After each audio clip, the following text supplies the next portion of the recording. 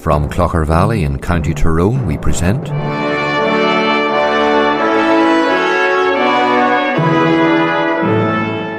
Let the Bible Speak.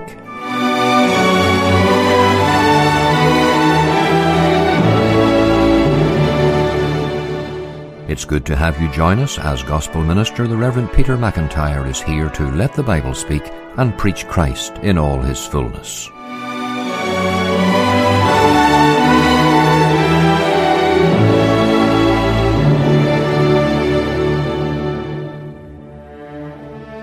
There are a couple of verses I would like to read to you from Romans chapter 1. From Clocher Valley in County Tyrone we present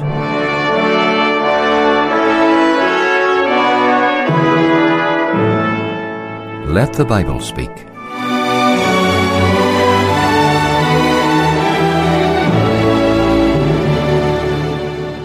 It's good to have you join us as Gospel Minister the Reverend Peter McIntyre is here to let the Bible speak and preach Christ in all his fullness.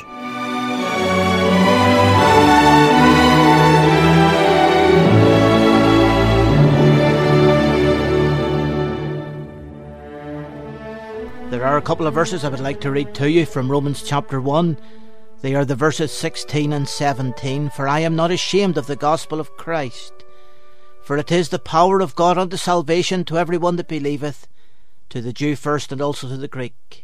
For therein is the righteousness of God revealed from faith to faith, as it is written, the just shall live by faith. We know that God will bless the reading of his word to our hearts.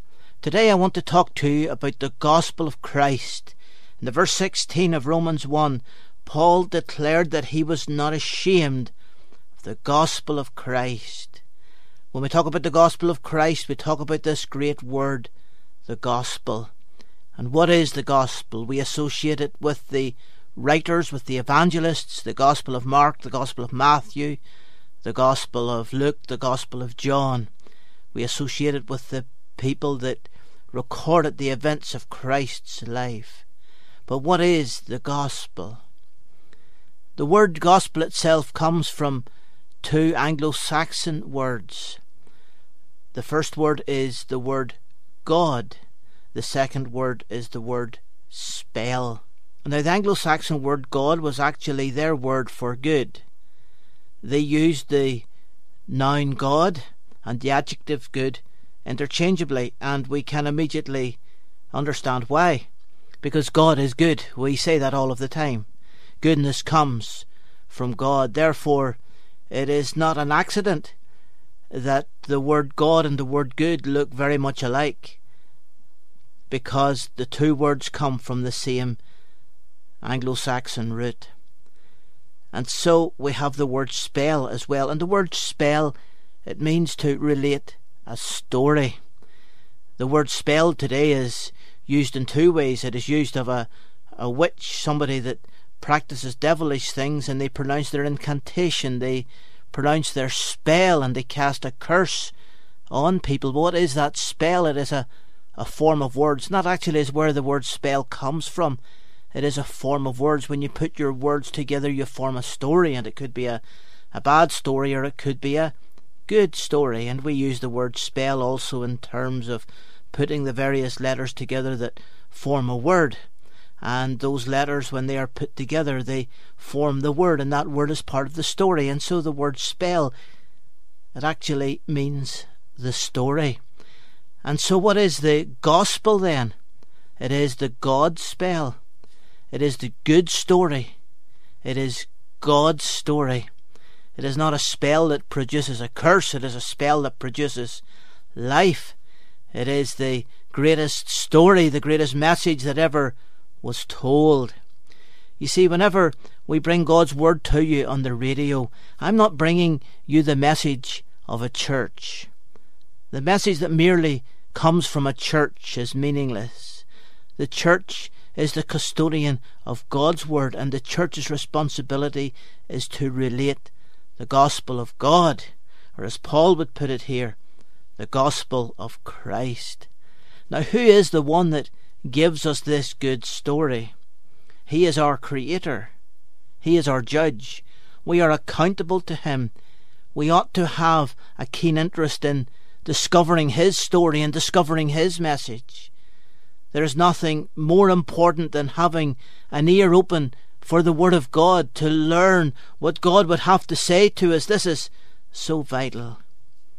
Now we find the story of God in the Scriptures, in the Bible. The Old Testament from Genesis to Malachi, the New Testament from Matthew to Revelation. This contains the story of God, the gospel.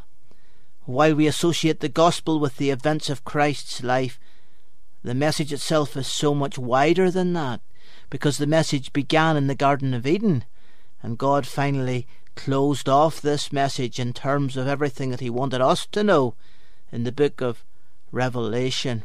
This is a most expansive story.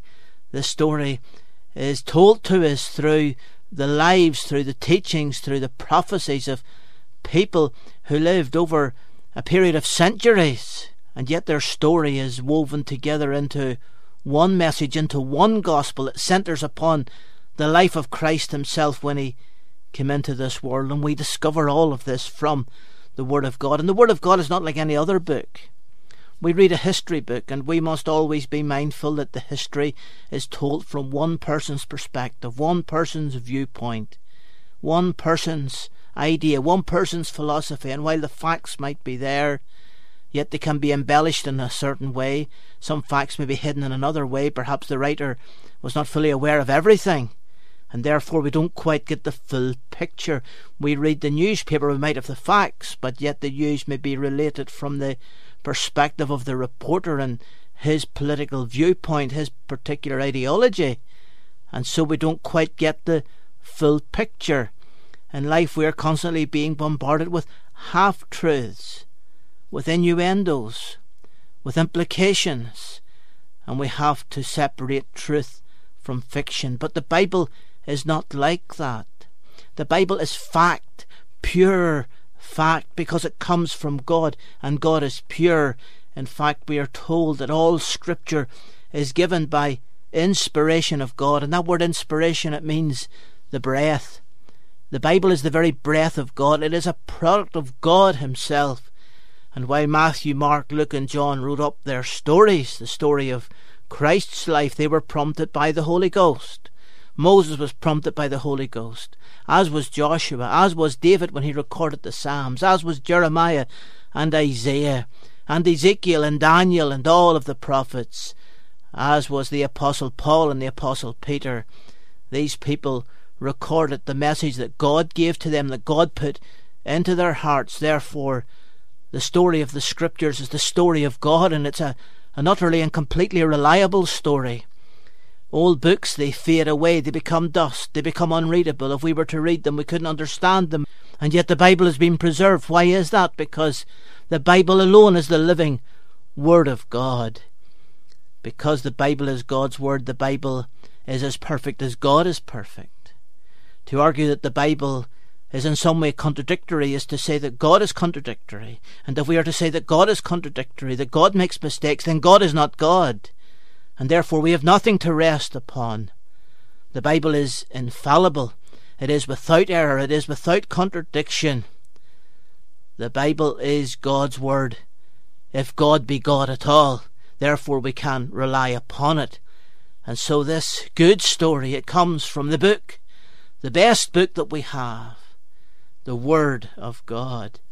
So what is it that is at the very heart of this story, this good story, this story of God? Well, Paul calls it the gospel of Christ for good reason, because God sent his Son into the world.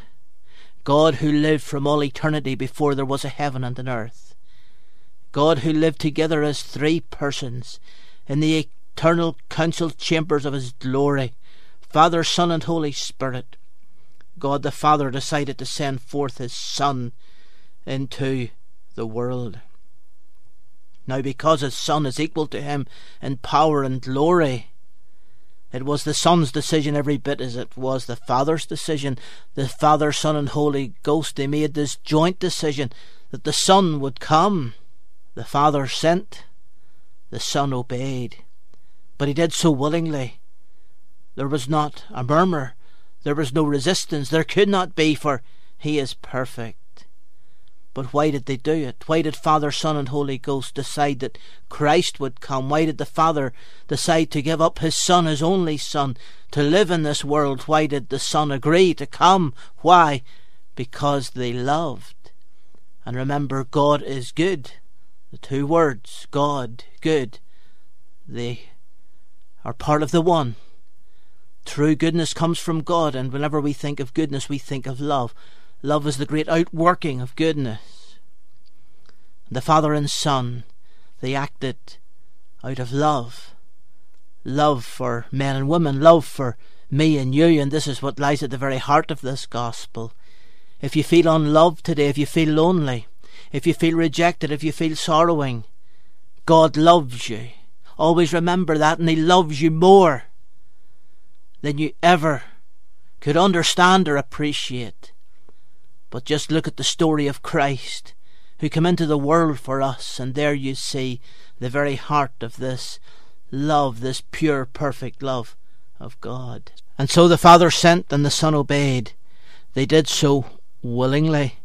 They did it out of love for you and out of love for me. The Son became a man.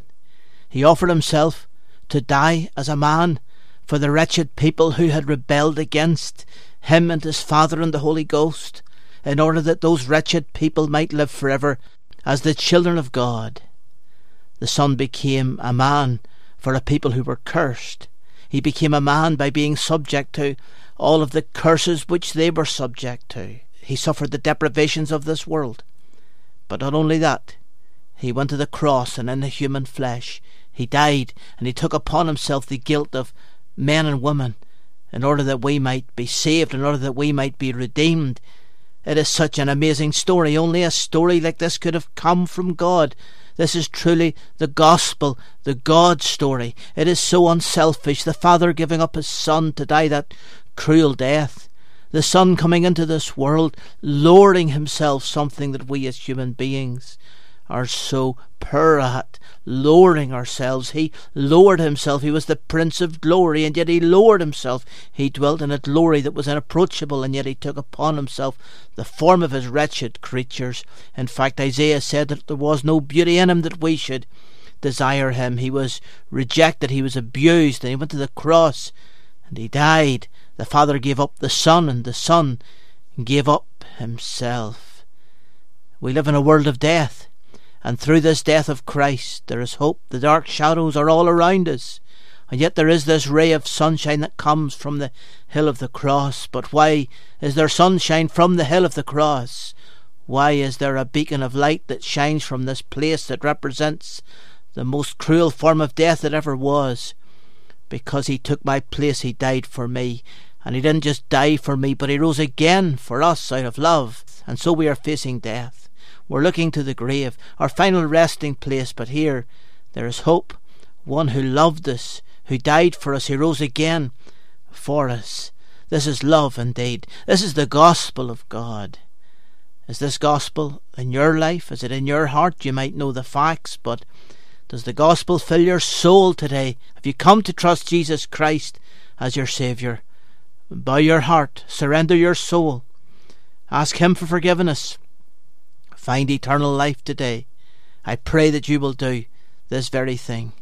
I thank you so much for listening. You've been listening to Let the Bible Speak.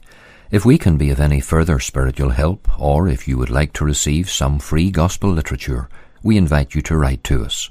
Our mailing address is Let the Bible Speak, Reverend Peter McIntyre, 13 Willand Crescent, 5 Mile Town, County Tyrone, BT 750QL. That's Let the Bible Speak, Reverend Peter McIntyre, 13 Willand Crescent, 5 Mile Town, County Tyrone, BT 750QL. You may hear Mr. McIntyre preach each Lord's Day here in Clocher Valley Free Presbyterian Church at 11:30 a.m. and 7 p.m. For further information, you may phone us at 028 8952 1611, 028 8952 1611. We assure you of a very warm welcome at all the services and look forward to having you visit with us. Thank you for listening today. May the Lord richly bless you, and don't forget to tune in on this same station at the same time next week, when once again we turn to the Scriptures and let the Bible speak.